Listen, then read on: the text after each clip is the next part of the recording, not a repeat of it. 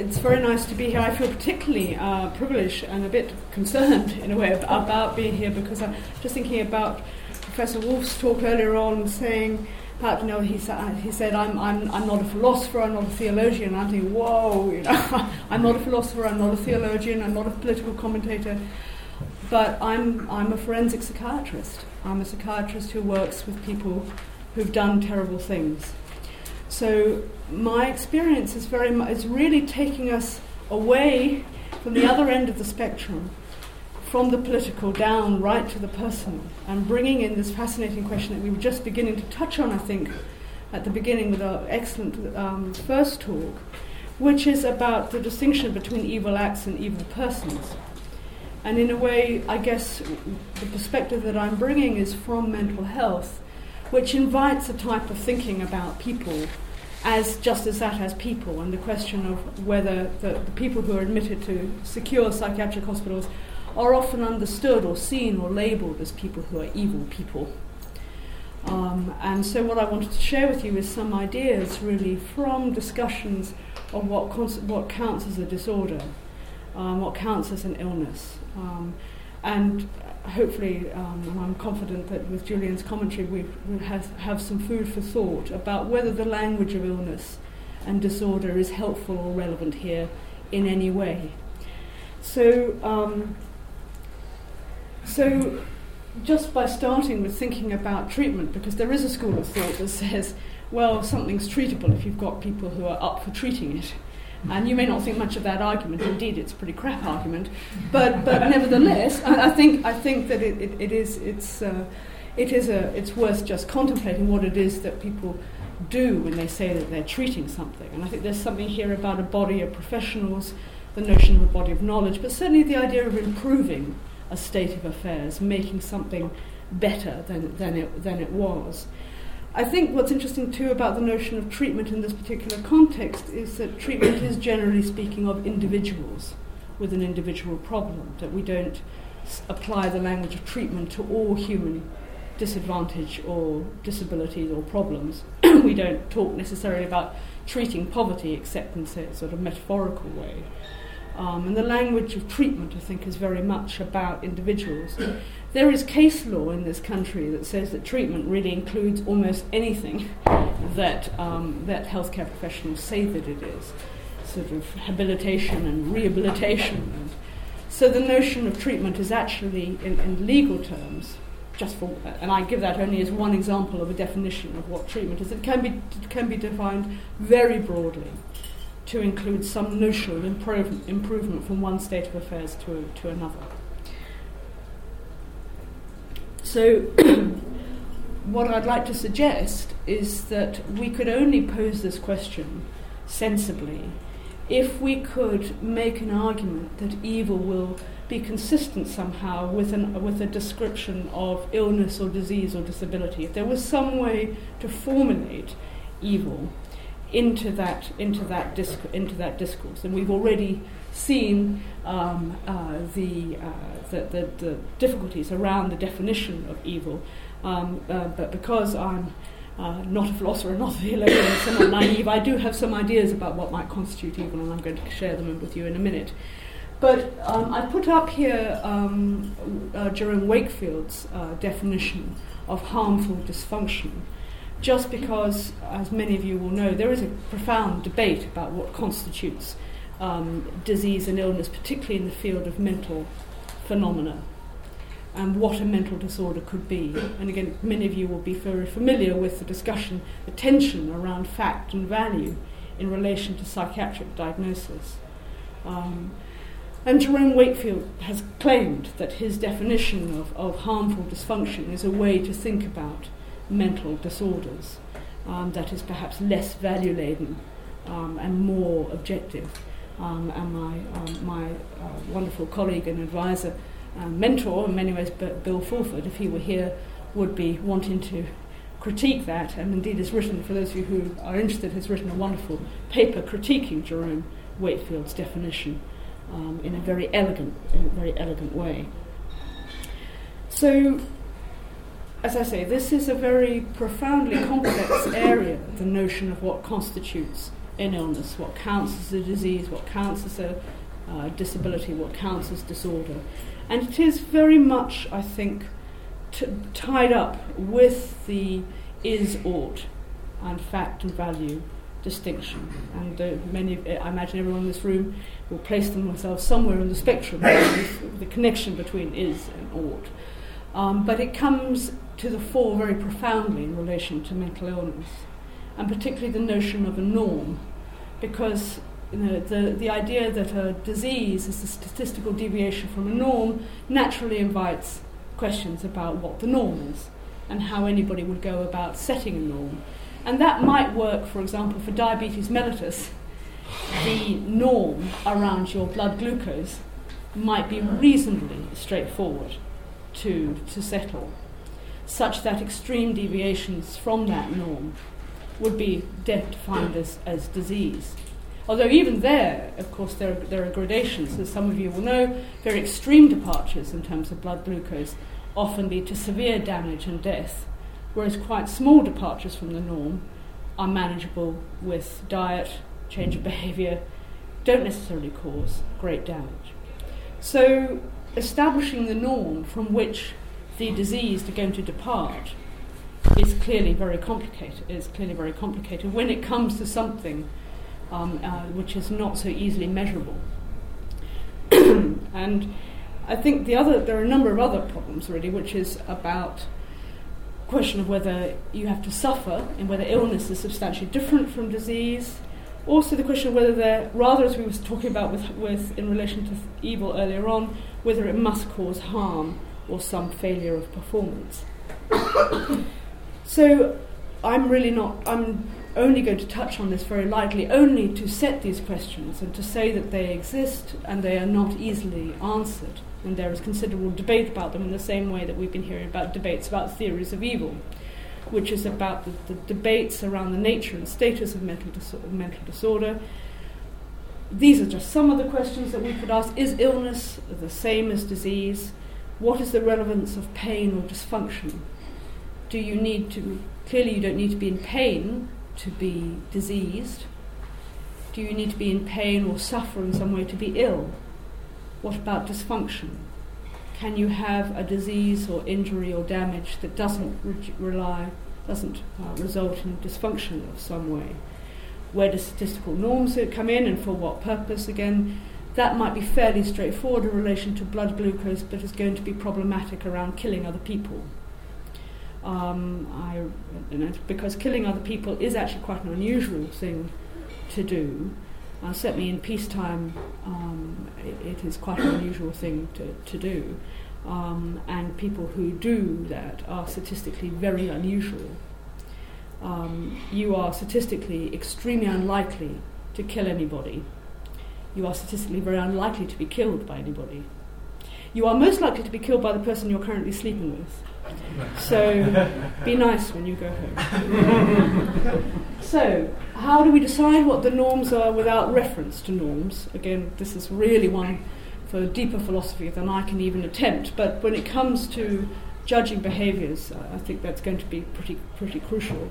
And you will know as well as I that psychiatry and debates about psychiatry are riven through with discussions about norms and how you decide what an abnormality is, and the fact that because psychiatry is riven through with values, there are lots of changes about what constitutes a disorder, and you only have to think about being gay as being the most obvious example, which has changed its nature from being a disorder to not being a disorder, and there are many other changes. Again, you'll see the parallels with the discussions of the theory of evil, so that self-respect becomes a virtue which is expressed in a certain way. Now we think of self-respect in a different way. So there's something here about the changeability of values and the difficulty about putting down norms there, but how norms are pretty crucial when it comes to the discourse of illness and disease. If you're going to move this language into a type of professional bioscientific language, that becomes fairly crucial. And there are also, I think, very important issues here when it comes to illness and disease about agency and identity. The extent to which people have diseases or live with disabilities or inhabit the identities of one who lives with a disorder of some sort, and the extent to which we think of people who are diseased as being afflicted by an illness or a disease process, that you couldn't possibly choose it in any way. You can't choose to be ill. You can't choose to be diseased. And also some question about how much you choose to recover, I think is an interesting one. Again, most of us don't. There's some, I think, real debate about the extent to which you could say, I'm going to recover from my osteomyelitis. Although there might not be quite so much debate about the recovery from my alcoholism. So there's something here about will and agency and identity that's absolutely crucial when it comes to making a diagnosis of some sort of mental disorder. Remembering that this is all in the context of you meet someone, or in my world I meet someone who has done something appalling. And what would invite somebody like me, or indeed you, to place someone to say this man is ill as opposed to this man is evil? And indeed we already heard that beautifully put by Professor Wolf earlier on when making this distinction between a couple of different types of homicide. Is this person a crazy person? Are they just sick? Or are they making a political statement? And that is indeed the question in a nutshell. And how do you address that question involves these as well. Then that process of deciding which discourse somebody fits into is, of course, very much part of the work of a forensic psychiatrist, the work that I do when I go to the criminal court, which is actually not so frequently now because I work mainly as a therapist with people who've done horrible things, but occasionally in relation to risk and control of risk. Now, we've already heard that evil is hard, like time and elephants, quite hard to define. And these are my assumptions, and this is my position from which I start when I think about evil. I'm setting out my stall now. So I'm setting out, my position is this, that evil is a human activity. Nature is not moral. There are specific aspects that we've already touched on about its consciousness, its plannedness, it's considered. For me, an important aspect of evil is exploitation of the vulnerable, and I'm going to come back to this. And a lack of concern for suffering. Again, there's already, we've had a discussion about the evocation of moral horror, and I'm wondering if one of the things that horrifies us is a lack of concern for suffering, and also, I think, a type of contempt for the vulnerable, which is quite important. The self as the only concern, I think, may also be relevant to what horrifies us. And this, I've made this reference to the notion of the monster that threatens the community. This is thinking about Christopher Logue and also the notion of the 7 basic plots and the idea of the different stories there are in the human narratives. And one persistent narrative in human history in terms of telling stories is the monster that threatens the community.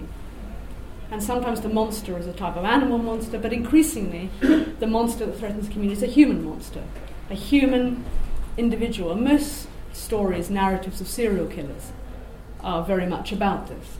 I love crime fiction, but I don't do serial killers. I find all that stuff very dull. I mean, because it's within the trope of the monster that threatens the community and the hero or heroine who goes out to stop the monster. And that's a fine, entertaining trope. But there is a sense in which it's not very interesting. And I know that Professor Vetlesen is going to be talking about narratives, and really there is so much here to say about the narratives of agency and ownership, and what happens in the stories that people tell about doing terrible things and how those stories change. So I would also very much support what's been said already, which is, I think, an important aspect of the notion of evil is this, to make a judgment about another person's mind. I don't think it is just about actions, although I accept that complicates things. I think there is something here about a person's state of mind and that wish to hurt another person deliberately. And I guess, as Professor Wolf was saying earlier on, I would say that I'm very much in the camp, probably, of everybody Evil is not a noun, it's an adjective. It describes a particular state of mind that anybody could get into. I guess I'm an Augustinian from that point of view, although I'm not sure about original sin. But I think the capacity to do something cruel, I think, is there. In the hospital, actually, when we're talking together about this, we do quite a lot of talking about this, as you can imagine. We like to actually think about a bicycle lock, and that you need 4 numbers to make the event happen. But there are states of mind in which there are 3 numbers already present. And quite what you call that, I think, is an interesting problem in itself. But but the wish to hurt another person, the wish to abuse or shame or humiliate, that is something that might be very common indeed. But the actual commission of the violence may not be. So here's my go at a definition of evil. There are all sorts of problems with it, which Julian, no doubt, will point out to us later, or I hope he will at least. This is where I'm working from. This is the framework within which I'm working. So there's something here for me that it must include the intentional suffering inflicted on the vulnerable, and that this suffering is treated with contempt and cruelty by the perpetrator. The perpetrator sees the suffering, induces the suffering, witnesses the suffering, and responds with contempt and cruelty. His or hers, the cruelty and contempt in the perpetrator is positively supported by the perpetrator. The perpetrator thinks of themselves as a good person for having these attitudes. Indeed, he or she may be supported by a group of people, maybe only be one other person, but they may well be supported by other people who support them. And that's important. Having people to support you in your beliefs is one of those little tests that you're not going mad, isn't it? So if you can get other people to support you, that's quite important. And then finally, D is what we were talking about already, and I think this is pretty crucial, which is the notion that this state of mind and its consequences evokes a judgment in other people, so that after the event, or even when the event or the state of mind is exposed, others judge, others use the word evil to describe. And I would take the view that evil is a socially performative word, that it's doing something, just as we were saying already. And furthermore, we didn't mention, for example, the fact that the people who usually use evil in this context, and most commonly in peacetime and between disasters, are judges. That evil is a word that you will often find criminal court judges using in order to justify the social exclusion of an individual. That there's something about the anti-human, and that judgment of someone as being anti the human, that then justifies their exclusion. And justifies the punishment that's going to follow. And that, I believe, is the reason that judges often use the language of evil, because that's going to set up the frame for the sentencing and the punishment that's going to follow. And the condemnation that's reflected.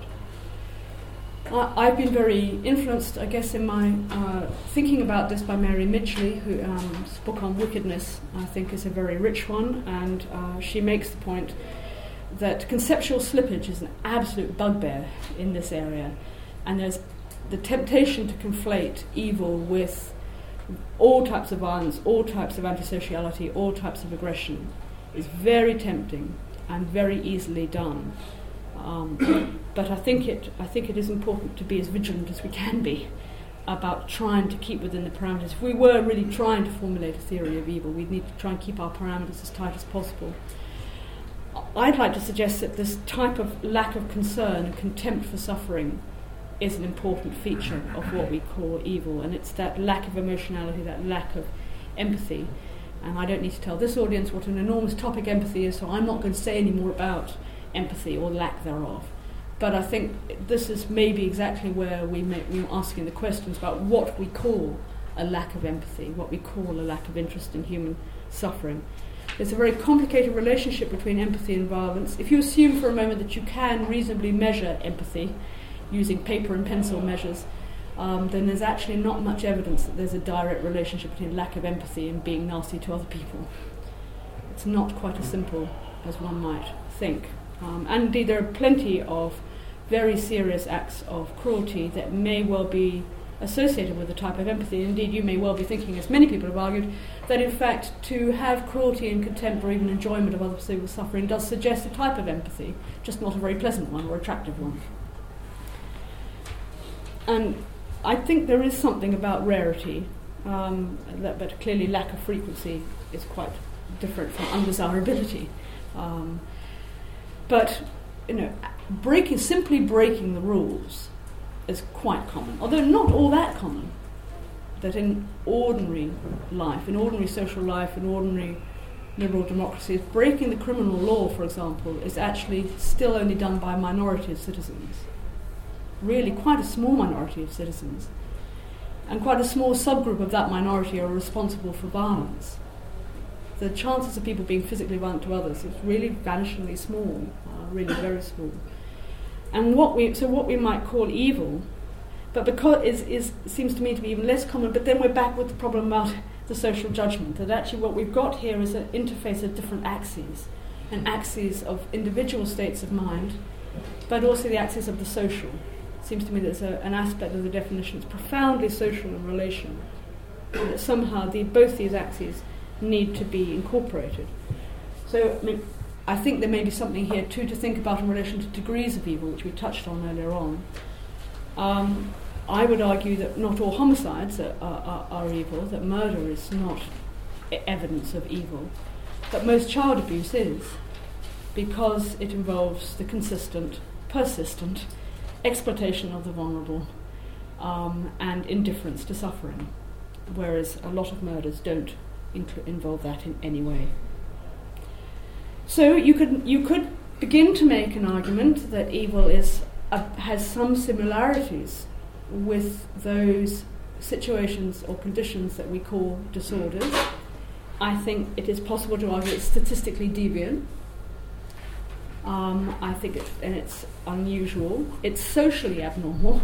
So that social set of values, it is something that is condemned and seen as being highly abnormal. Just the language of that's sick.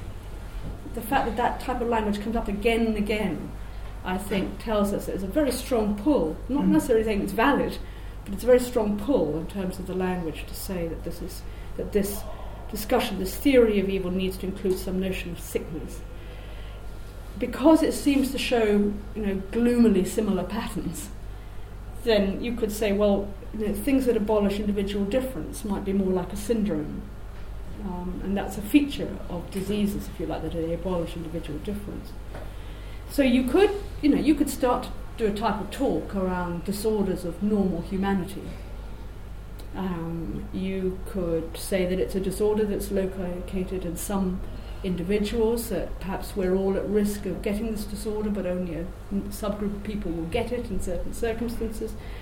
And its most profound symptoms will only occur in the most extreme of cases. And one of the attractions of doing that, to use that language, is that it could then evoke compassion, as well as disgust and moral horror and shame and the other things we were talking about, that we might feel a type of compassion for the irrevocability of having done something dreadful that really disturbs the universe. And so you take somebody's life, you change your world, you change their world forever, but you also change your own world in some ways. And that's certainly the case for the men that I meet in my work. And there's something very powerful about the inability the requirement to live with having done something terrible, and the lack of a discourse in which to frame it. The lack of a narrative, how to make narrative. And in fact, we set up a group for people who killed somebody close to them 7 years ago, wittily entitled the Homicide Group. I defy you to find a better name. But this is something we came to with the guys that were in it in the end. But one of the purposes of the group is to allow them to explore, as it were, the cover story by which they came to commit their offence, and they came into the hospital, and the narrative of how they experience of coming to rethink how they talk about themselves as people who are killed, and where they place themselves in terms of agency and story. And of course, one of the great advantages of talking about evil as sickness or disorder is you can locate it firmly in deranged individuals, and you won't have to think about the political framework that we were talking about before lunch. And indeed, this is one of the great divisions, isn't it? That if you make this an internal, personal issue, then there will be no connection between the political and the personal. And I think one of the big questions about the notion of political evil is whether it makes personal evil more likely or more common, or facilitates that. But equally, whether personal evil can combine, as it were, to make a type of political evil, so that there's some very complicated relationship between the political and personal, which seemed to me to be important. And of course, we think about feminist philosophy in this context, but I think there's much more to say. So, again, this is a way to think about evil as disorder, perpetration of evil, a failure of human function, a dysfunction of the social mind. I've drawn thinking here of Robin Dunbar's notion of the social mind. Victims are seen as fair game, the predator state of mind, clearly very unusual. And it's fascinating, just the language of that, the notion of fair game. This, of course, comes straight from sports, the hunting sport, and predators who do literally think of their victims as fair game, and merely as a means for those of you who like camp. So, and then contempt for vulnerability and need, which undermines pro-social connections. There's a trial going on right now of a man and a woman who are charged with the torture and murder of a 15-year-old boy. And one of them is going not guilty, and the other is claiming manslaughter on the grounds of diminished responsibility. So that's an interesting, that really lays it out, I think, that where the stakes are very high here.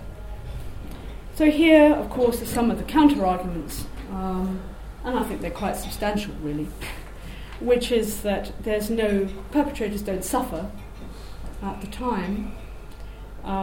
There's no evidence of any dysfunction in terms of, except of attitudes to the vomit. The perpetrators, again, don't seem to be dysfunctional in any way. There's evidence of choice. It seems to me that the choice is absolutely crucial here. And this is an Aristotelian type of approach in terms of ignorance and duress, that most perpetrators of things that we call evil are about choosing. And in fact, the sense that people haven't chosen is something that takes you out, generally speaking, of the discourse of evil. And we don't necessarily see them as ill or diseased until the events have been exposed. And then there's often, but it's always post hoc, it seems to me.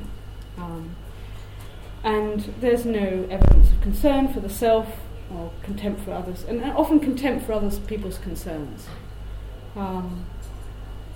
So there are, it's a state of mind. It may be triggered by a number of by emotional states, internal to the actor. That's not unimportant, and that, for me, would be one of the risk factors, one of the numbers. But I would also want to think about the cultural factors. And again, we've touched on this, and I guess what I'm arguing is a much closer relationship between a personal, individual state of mind in which acts of evil are contemplated and the political or cultural milieu in which that individual functions. And we know that evil actions of the type that we've been pushing around today are much more likely and much more within a milieu where there's a stereotype or discourse about acceptable victims, where there's a discourse about a denigration of weakness and vulnerability, a discourse that talks up differences between people. Again, any of you, this audience in particular, will know there's a common thread, isn't there, that often, in order to justify to yourself treating somebody in what we will later come to call an evil way, you usually construct a narrative in which you decide that the other person is not really a person. And that's a very common feature. And that tells us straight away that it seems to me that the discourse of evil is about humanity and inhumanity. It's crucially about that, so that when you're doing something evil, you are making a statement about humanity. And later on, when people call you evil, they are making a statement about your humanity or lack of it. And I think that's quite important. And of course, in relation to the state, it's something about people don't matter. I mean, much of the language, of course, about wanting to call... The reason that people get admitted to hospitals like Broadmoor and other special hospitals is that there's a notion that they're very different. They're different to us. they're different to other perpetrators of crime. And they're different, for example, to perpetrators of genocide, or different to perpetrators of bomb outrages. I mean, we have had, you will know that in trials, we had the man who set a bomb in, in Old Compton Street, which blew up a pub. Now, this gentleman, there was a great deal made of his trial. Was he mentally ill, or wasn't he? Did he motivated by hatred, which apparently unpleasant but normal, or motivated by delusions about gay men, which would be abnormal, unpleasant and abnormal. But I find myself wondering about, of course, in that situation, the differences are talked up, but not the similarities. So, for example, the fact that there may be many people who hate gay men but don't go about bombing them, and the fact that there are a lot of people who are deluded who don't necessarily break the criminal law. That being delusional doesn't necessarily mean that you treat the criminal law with contempt or a lack of concern. So there's something here about what differences and similarities count and who gets to decide. And it did seem terribly apt, and I know we've already talked about the Wannsee Conference, but it's 70 years ago this weekend. So it did seem terribly, terribly apt to think about a group of men who were not in any way seen as damaged or disabled, bright, successful, on top of their game, people who felt that they were entitled. As I think Professor Ellison will be talking about, something about the entitled to make decisions to wipe out a subgroup of the citizenry. In a very thoughtful, calm, I don't imagine, probably most of these gentlemen had never touched a person in anger or violence in their lives. And we know that many of them they knew that would be viewed as wrong by other people. They took steps to cover up what had happened, what their decision-making process is. Some of them afterwards were recalcitrant about their attitudes. Some claimed to be remorseful. At the time, they were quite certain that they were doing the right thing. I doubt very much that they would have considered themselves as evil in any way. I think there is something very important, and perhaps I would say this as a therapist working with people who tell stories about evil doing. I think for me there's something very important about how people justify their actions to themselves. And in a way, one aspect of mental illness and disorder is about a lack of justifications that other people can understand. And I'm thinking now of a man that I worked with for a number of years who came to talk about the index offence, which was the rape and serious assault of a young man over a period of days. But he spent quite a lot of time in work talking about a previous offence in which he'd nearly killed somebody. He never got caught for this offence. It took place somewhere in Whitehall, apparently, and it was never reported. So he said that he remembered coming up to the moment where he was going to kill this guy, and he said that he remembered thinking to himself, "This is mad. I can't justify this," which I thought was really as nice a description or a definition of what it is that we're pushing around here in terms of what might be mad, in terms of what's the justificatory narrative that you generate in order to make sense to yourself of what you've done and what you're planning to do. You have to make some sort of narrative. And of course, in my world, the narratives that we hear range from the merely distorted to the frankly deranged. But outside of a hospital like Broadmoor, there are also plenty of justificatory narratives, and there's a question about whether they're just as deranged in their own way.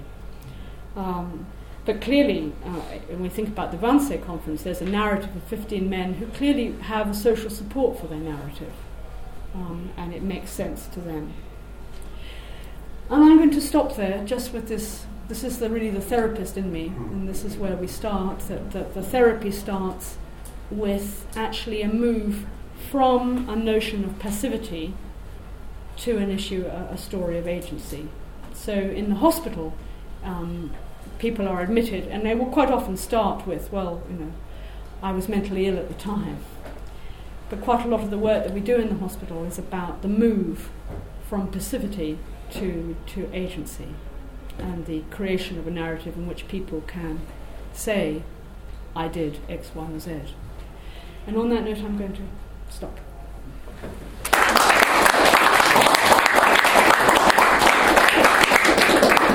Well, thank you. And the paper is even richer than the talk, so I can't hope to substantively engage with anything other than what I take to be the main theme. So the title of Gwen's paper was, "Can we treat evil?" And I'm going to ask the question, should we treat evil? And the answer is yes. Now, just to start off with a few preliminary remarks about disease and disorder, she begins with a discussion about whether evil can be classified as a disease. And I'm going to argue this is an irrelevant moral question, because disease and health are instrumental bads and goods. They're only important insofar as they contribute to well-being. So many people think that the question, is X a disease, is an important question to ask. And can we treat X is an important question. But I'm going to suggest that the really important questions are, is X bad? And can we prevent, modify or remove X? Now, there was historically great importance to calling things diseases because it gave people an excuse, it gave people privileges, it gave people compensation, it was a focus for research, for offering medication. You could only really treat diseases with drugs and surgery. So many things were classified as diseases in order to enable them to be treated in certain ways. My famous example of my favourite example of something that was called a disease for social purposes was the psychological disease or disorder, drapetomania, which was the disorder that slaves had that caused them to want to run away from their masters. The importance of understanding the insignificance of disease is quite profound. A year or so ago, a woman was executed in Virginia for being found guilty for conspiring to murder her husband. Now, in Virginia, you're not executed if you have intellectual disability. Now, they tested her IQ, and her IQ was 72, so she was executed. Now, the definition of intellectual disability, and this is the biostatistical model of Christopher Bors, is an IQ less than 2 standard deviations below the mean, so an IQ less than 70. That means 2.5% of people will have intellectual disability. That was a purely statistical choice. We could have set the definition of intellectual disability 1 standard deviation below the mean. That was chosen in order to decide what we would study, what we would try to find cures for, how we would focus our resources. But there's nothing magical about 2 standard deviations. There's nothing normatively significant about that. But this court used that statistical measure to decide whether this woman lived or died instead of using some sort of functional assessment of her responsibility. So in light of these problems, Guy Kahane and I have proposed an alternative account of what we call disability, called a welfarist account of disability. So we argue that we should reclassify some state of biology or psychology as a disability if it tends to reduce people's well-being in a given set of social and environmental circumstances. So what matters is not whether somebody has a disease, and indeed we should evaluate the significance of diseases by the degree to which they cause disability, that is, reduction in well-being. So many people have normal states that are statistically normal. So impotence with age, deafness with age, loss of memory with age, these things are bad, even though they're not diseases, and are quite rightly the candidates for modification because of their improvements to well-being. Now, what's all of this got to do with evil? Now, I liked your definition, actually, of evil, but for my purposes, it doesn't really matter what's so different about evil versus violence or aggression. What's important about evil is it involves very serious harm to other people, innocent people. So we could offer something like a welfarist account of evil disposition.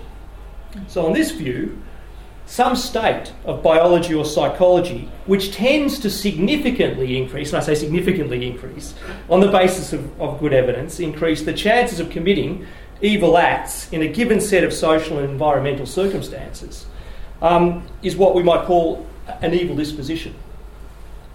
And we should modify biology or psychology in these particular circumstances, provided that the costs to the evil agent are reasonable. So whether this is a treatment for a disease or an enhancement is morally irrelevant. Now, what sorts of costs would be reasonable? Well, when the costs to the individual are small and the benefits to others are large, the costs are reasonable. This is what might be called the duty of easy rescue. But even more, when the interventions to reduce evil dispositions are in that person's own prudential interests, we have a collision of reasons, both moral and prudential, to intervene in those biological or psychological states. Now, what might ethically stop us, and I'll finish on this, of course, the person may not consent to this kind of modification. It may undermine their autonomy and their freedom. So we should not, on this objection, modify the biology or psychology of individuals who have a disposition to seriously harm other people because this will undermine their autonomy. Now, this objection fails in two kinds of cases. Firstly, it doesn't apply to children or other individuals who are non-autonomous. And secondly, this constraint, the constraint of respect for autonomy, may be quite reasonable in conventional medical ethics, where the goal is to promote an individual's own well-being. It's a good objection to strong paternalism, but this is irrelevant when the individual represents a serious risk of harming other people. Harm to others has always been a well-accepted ground for interfering in individual liberty. So my conclusion is we should modify the biological and psychological states of individuals that constitute reasonably reliable dispositions to evil acts if the costs to that individual are reasonable. And this may represent an alternative to some forms of involuntary incarceration, which also remove their freedom, and it may also be a ground for preventative intervention. But I'll stop there.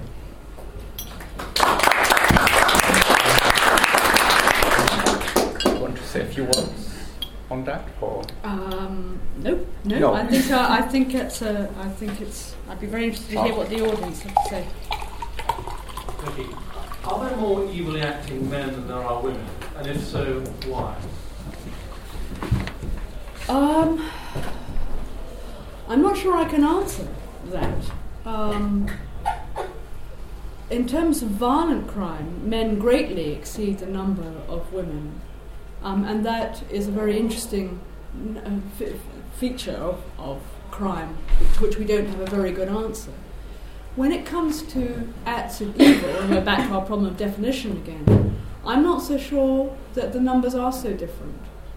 And no particular reason to think that they might be, I think.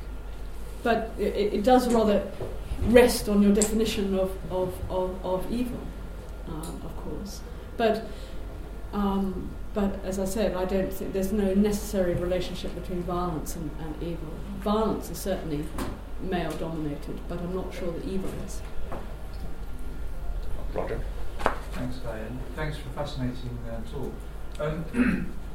I was interested that you described the actions of the patients as appalling, and you didn't seem to be using inverted commas and appalling. You were saying that wasn't a reaction that you yourself weren't having. And what I'm wondering is, could you say a little bit more about how you understand your response to what they've done, in the sense that it sounds like you're appalled or horrified in the way that I guess most of us would be, but because you know, as it were, the clinical background to what they did, and it's presumably not their fault that they lack empathy that has led them to do these things, you may not be blaming them for what they did. So is there a response of moral horror which doesn't involve blame? That's a very interesting question, and I'm not quite sure how to answer it best, because as you say, almost by definition, to be admitted to the hospital is to have had a sort of tangential move away from the discourse of blame altogether, or to have it altered in some way to include a note of compassion as well as condemnation, because the condemnation doesn't go away altogether, and the condemnation is still alive and kicking in secure psychiatric settings. And interestingly, there's a colleague, there's a professor of nursing called Tom Mason up in Liverpool, who's written very interestingly about the way that psychiatric nurses talk about evil, and how and the word evil does come up in people's discourses quite often with someone who's recalcitrant, who's just not getting anywhere. And often you hear people say, "He's just evil," and so the language of condemnation is definitely there sometimes. But it tends to be much more dynamic and fluid, and much less of a category. And what we see, and it's partly my thoughts about evil as a state of mind, is partly based on having spent a lot of time talking to people who've done dreadful things, and being aware that the states of mind that they're in change. I've been with a man whose state of mind is very cruel and contemptuous and derogatory, including of me in the room, and other times a state of mind where he is remorseful and thoughtful and reflective about what he's done and where his future lies. So that type of changeability, one of the problems I think about the way that we've traditionally used the word evil is it becomes a box in which one puts people in, and it's an absolute end of. You don't get out of being evil. It's what we were talking about before, about once you've been labelled as such, you can't get out. So it doesn't change, and it becomes a type of stain. So, I would say that do I blame? Sometimes. I think would be the only way I can answer your question. Thank you. The word psychopath wasn't used at any point by either of you today. Why not? If I could just speak maybe personally, from personal experience, I don't know what help this is to the subject, but I do wonder if there is some sort of, for want of a better term, grey area where there are people who will not fit into a medical or a popular definition of psychopath, to use the term for a moment again, but who apparently don't have certain, what I would regard as normal human sentiments. So, anyway, there we are. Well, and you see, this is the question, isn't it? If you lack human sentiments or the capacity to feel those types of human emotions or engagement that we prize and think is a very important part of being human, what do you call that? And what we're pushing around here is the decision-making process by which you say that's a bad thing, or it's an evidence that you're ill. And I like Julian's, sort of just cutting through that and say, well, let's try and change it. If it brings about bad outcomes, let's just try and change it, and let's not worry really about, maybe that doesn't matter very much. And I have some sympathy with that. But I didn't use the word psychopathy for particularly because it's a word. It's become a term of art, and it also is a bit of a word of power too. It's a bit like a trump card that people produce, as if. And there are three ways in which people have traditionally used the word psychopath. There's when the English Mental Health Act had a category of psychopathic disorder. We sometimes used to call people who are detained under that category psychopaths. Then there's the work of Robert Hare, who's a psychologist, who has devised a type of measure in which you can categorize somebody as what he calls a psychopath. And these are generally people who are what you would normally think of: cold, callous, remorseless, commit a lot of violence. They constitute only a very small subgroup of people who are violent or criminal. And they're an interesting group of people, but they are, that's all they are. They're an interesting subgroup of people. Hare has tried to argue that these people exist, but without the behaviour. But I think there's a whole new discussion to be had about what do you call the state of mind in which you are careless of other people's sentiments, but you don't actually ever act on them. Or the worst that you do is that you're unpleasant, verbally unpleasant. A bully, say, at work. But you never actually physically lay a hand on anybody. Or guys at the Wannsee conference, arguably all in an evil state of mind. Are they psychopaths? No, they're not remotely. And then the last way that people use the word psychopath is the tabloid way, which is really just a shorthand for people that we're scared of and we don't like. So I don't find... I do use the word psychopath when I'm at work to refer to those people who score very highly using Robert Hare's measure. Because I think there is some research that suggests that they're more at risk of being violent, which is not unusual, which in the context of what you're talking about is quite interesting, you see. But I wanted to ask you, what do you think then about these children with callous, unemotional personality or defiant oppositional personality? I'm extremely worried about it. I'm extremely worried about the judgment that small children are described as callous and emotional. Guess who describes them as callous and emotional? Their parents. Where do they get their horrible genes from? Duh. There's something, and not... don't know how many of you in this room are parents, but parents do not always like their children. There are a number of parents out there who really dislike their children very much. I'm willing to bet that they're overrepresented among the subgroup who presented their children as callous and unemotional. I mean, there's something very worrying, I think, plus the sort of worship at the god of trays, you know, and the goddess of genes, little bits of protein that make you nasty to people. Hooray, you know. I mean, it's just nonsense. Sorry, don't get me started. But you know, I think I'm very, very, very uneasy about the whole callous and unemotional traits. But you know, it's make somebody's career, I think.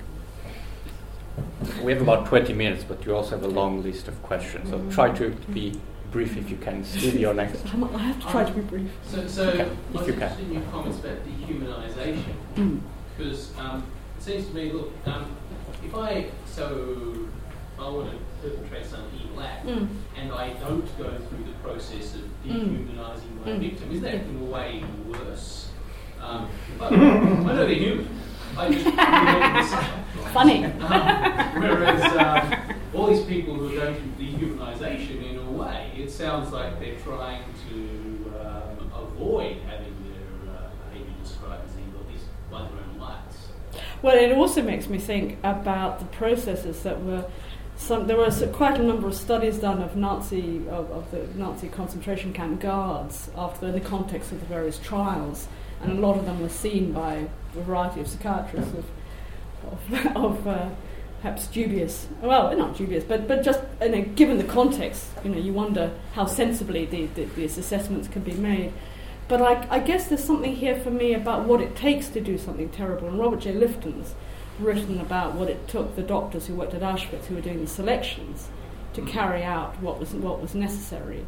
And I think that discourse of dehumanisation was indeed vital for doing that. But I think you raise a beautiful irony here, isn't it? That in order to treat someone in an inhuman way, you have to, as it were, dehumanise yourself at some level. Do you have to? Are there people well, I don't know, because I only see this subgroup of people who've done terrible things.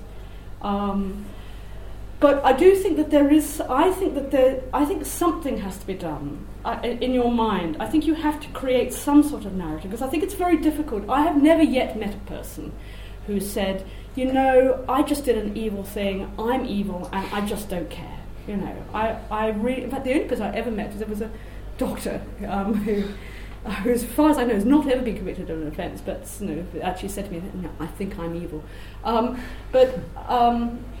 I've never, that most people need, I think, to develop a justificatory narrative in order to make it possible. But I agree. But I don't.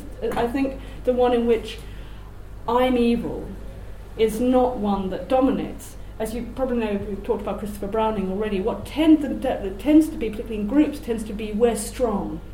We're strong and we're brave to do this very difficult thing that nobody else will do, which is a sort of type, a type of justificatory narrative that makes it possible. But I think it's very difficult. It might be very difficult for people to say, here I am doing an evil thing, because I think people don't want to. I think it's about being seen as inhuman or anti-human. And people really don't want to define themselves in that way. Although, having said that, we do have the odd person who has that type of discourse. But then we're back to the monster. What do you make of the person who says, "I want to be a monster. I want to be a monster. I want to be shut away." We have a couple of them in the hospital. That I want to be someone who other people fear and hate. But that quite often then takes you down a whole discourse of, there's a whole discussion about unconsciously wanting to be looked after and all of that, but I won't go there right now. Yeah. It's connected to what you just addressed. You said typically perpetrators will blame their victims, that the victim deserved it. Since you work, with perpetrators, what do you think about? What is your impression? Does such a perpetrator really believe that, say, an innocent child deserved it?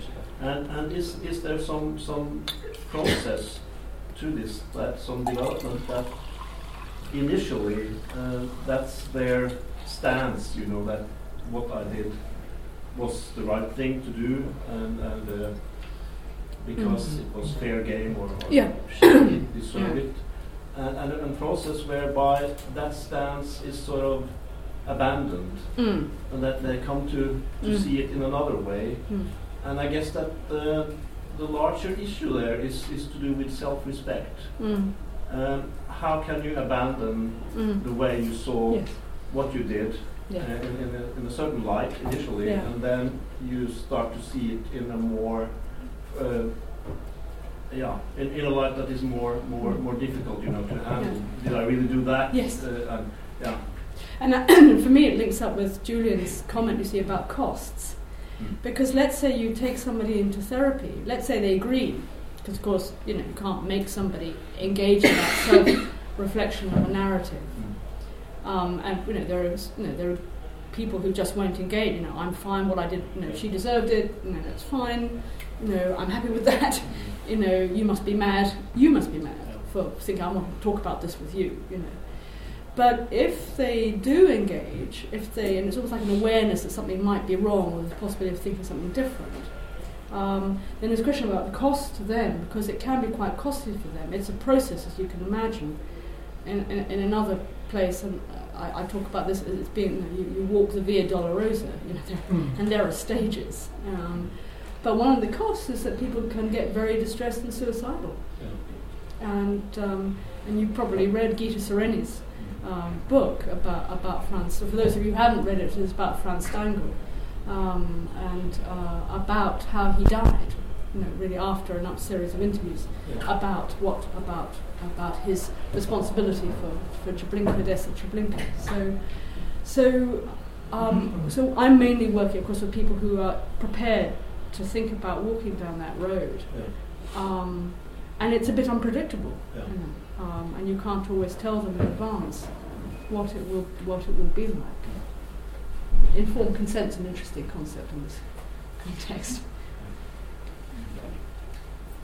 Thank you so much. It's an incredibly interesting talk. I have many questions, but I'll try and focus on just one, which is I'm deeply interested in justification. What I work on is on justification. And I wanted to ask you, I suppose, I appreciate this may be a question that you only have a limited ability, but anyone only has a limited ability to answer. But I was wondering what your intuition was on the exact role that these justificatory narratives, as you call them, which I also use, what role they play, in the sense that are they a evasive narrative that makes an independent motivation possible, right? So these people have an independent, in some way, reason to kill, and they develop these justificatory narratives to legitimate that, or is it that the justificatory narratives provide a motivation to begin with? That's my main question, and just as a tiny subsidiary question, and is there variation in answer to that question? So I particularly think about people like Anders Behring, right? And whether in his case, writes thousands and thousands of pages about his political views, are they an expression of the motivation, or are they a strategy by which some deeper reason is made plausible and legitimate to him, if that makes sense? I'm very conscious that there are better minds in this room than mine to address this, and I'm going to be Weasley and say both. Because when I think about it really links with the conversation that we were just beginning to have, which is, I think, is about that it's a process of a story that often takes a bit of time. Just thinking in the homicide group, got a couple of guys who mounted quite profound homicidal attacks upon their families, and the decision getting there took quite a while. And I suspect that there was quite a complicated journey which involved both those things, in which the idea, I think sometimes the idea may come, but then how do you work with an idea? The idea of doing something terrible, and for me it's sort of where, again, coming back to Julia, where would we start? Where should we start the process? Let's go with your plan of, and which I like, it works for me. But where will we start? Will we start with the first time somebody says, "I want to kill my mum"? Funnily enough, I've just been consulted about a 14-year-old who just said to a stunned English teacher, "I want to kill my mum." And they rang me up and said, "What do you think?" And I said, "I don't know what I think. I'll sit down and think about it." What, I mean, is that where we start? Which I would be fine with, actually. But no, how do we stop that "I want to kill my mum" get elaborated into a plan, which ultimately ends up in a disaster?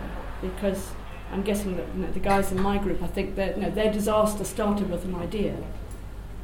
So, and what was the subsidiary? Not that I'll be able to answer it. Oh, just whether there were different types of cases, whether some cases looked... I think, I mean, and I mean, you'll be glad to know, perhaps, as citizens, that there are some barn door cases in the hospital of, I killed her because she was the Antichrist. It just came to me that she was the Antichrist, and although I had a patient who did kill somebody because they were the Antichrist, and she did spend 3 hours thinking about it, because she knew perfectly well it was the wrong thing to do.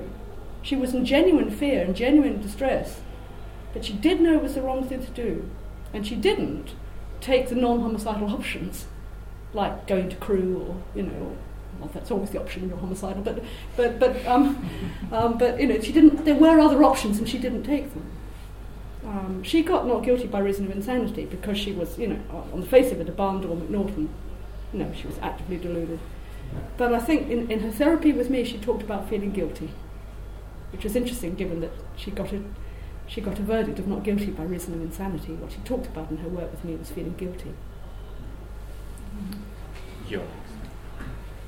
Yes, this returns to all that's been said, really. The list you gave of characteristics that you put under the heading of evil can be seen equal to apply to people you might expect to find in prison, like the worst sort of human traffickers, complete disregard for other people's feelings, exploitation of the vulnerable, and also people you might expect to find in a hospital. And I just wonder whether you have any sort of theoretical account of whether we have any rational reason for placing one set of offenders in one place and another in another, given the fact that under the heading of evil, you've described what many psychiatrists have described as personality disorders. And that brings me back to, I'm glad somebody mentioned the Breivik case, because although it's different, it connects. I mean, when the first ruling about Breivik came out, that he'd been diagnosed as psychotic, that surprised me. So I actually expected him to be found to be suffering from, or if suffering is the right word, some kind of personality disorder, most likely a narcissistic disorder. A man who thinks he's a very, very special person, to whom the ordinary rules and morality don't apply, because he has an important mission. Then they decide he's mad, and now it turns out that they're going to review that decision. I mean, is there any theoretical underpinning to all these distinctions? I mean, one thought might be, okay, the genuine psychopath or sociopath is somebody who lacks the capacity for empathy, whereas the ordinary criminal is somebody who has the capacity but doesn't exercise it. That's one way, but I don't really know. It's all a fault. No, well, yeah, I mean, and I think, as we were hearing, earlier on, I love the word, quotes, platitudes, close quotes, although I thought, in a way, there's something here about a lot of beliefs about, or folk myths about what certain groups of people who've done horrible things are like. I mean, your question is a huge one, and I really can't do it justice, because in a sense, you're also raising how this works in the criminal justice system, and you will know that what happens in the criminal justice system has very little to do with rational argument, but has a lot to do with making arguments, adversarial arguments around cases, and the Breivik case is a example of this live happening before our eyes, because in a way it's what do we want to happen to this guy? Actually, what you really want to tidy him away permanently, don't you? That's ultimately that's where I come back to, where what's the outcome that we want to achieve? Does it matter how we get there? And it sort of feels like it does matter how we get there. But, well, yes, I know you don't think so. but the trouble is that if you want to tidy away Anders Breivik, you've got to make it so that you won't tidy away anybody else who looks a bit like him. Yeah, that's the reason that we want to get the process right, so that you and I don't get tidied away next time we write something mad on the internet. So we don't get tidied away. But clearly, we want to tidy this man away. And what his life is going to be like is an interesting one, the extent to which that's in our choice. But I don't have a succinct answer for you. I mean, it's one of the things that has of course, in my world has preoccupied me, and I actually think it's a bit of a lottery, really. We have men in the hospital who were clearly very mentally ill at the time, get convicted of murder because of the nature of the case, and they get quietly shipped off to the hospital later on. Similarly, we get people admitted to the hospital who don't look as though they've ever had a day of any sort of illness in their lives. And quite how they've got there is really to do with the conjunction of good counsel and the process, and what else was going on in the press that week. These are the vagaries of the criminal justice system in many ways, and that's a whole new ballgame which has nothing to do with good philosophical argument. This is actually following up on the Norwegian case.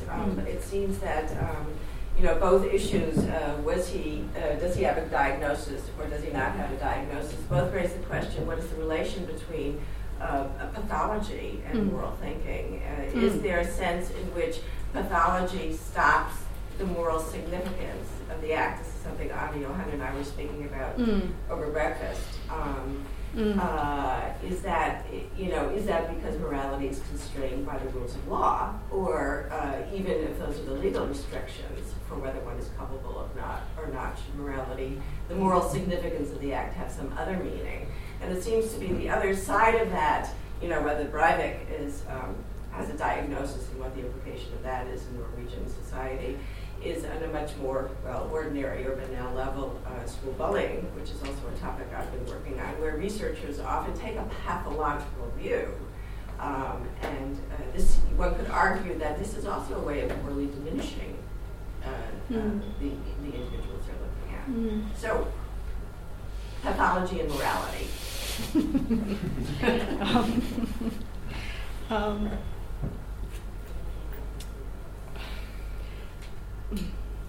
Well, I suppose I'm wondering what you think about this question, because I think I'm one of the things that I've been pushing around, and particularly in the context of this talk, is what is the relevance, really in your question about callous and unemotional, what's the relevance of a type of biological discourse to discussions about morality? And I think there's something there's something up here about notions of causation, and choice. Because we want to blame people who make choices, don't we? Free choices. That, in a way, is what the criminal justice system is about. Did you make a free choice? If you did, then we're going to, then we'll blame you or praise you for it. Yeah. But there's a tendency, isn't there, to a type of reductionist, a sort of materialist type of approach to, if there's something in your brain that could have caused this, then you didn't make a free choice. I mean, it's as crude as that. Now, there are lots of counter-arguments to that, many counter-arguments, and yet that type of talk is very powerful. And I mean, I'm not saying it's completely irrelevant either, but it seems to me there's something about the notion of something that's caused, and pathology, the language of biomedical pathology that says that this causes that. But what do you think? No, I think that's it. Say you did a brain scan of Breivik and you found a brain tumour. Yeah. Many people say, well, a brain tumour caused him to behave. But that would just be the beginning of an investigation to try to understand what the functional effects of that particular tumour, when it could be in the occipital part of his brain just affecting his visual field, or you would have to have a lot of information, and this is what I was trying to get with this IQ and execute. You need functional assessments. You need to understand the way in which that person functions if you to attribute responsibility to them. The mere finding of a pathology by itself won't establish anything. It will just suggest, looking in a particular direction. So I think you're right, but I'm slightly more kind of enthusiastic about the role of biology. I think it does have a slightly more role to play than you, but that's another discussion. Well, yeah, I mean, I suppose what I get uneasy with the sense of sort of type of trump. No, but a brain tumour could excuse you, but it also might not excuse you. So it's an interesting finding. But also on your argument, the functional argument, you could simply say that Mr. Breivik has demonstrated a significant type of dysfunctionality, and that's all we need to know. Oh no, that's and in a way we don't. We don't need to know anything more. That, by their fruits shall you know them, really. And if the fruits are terrible, that's all you need to know. Does it really matter? which I think is an interesting way to go, really.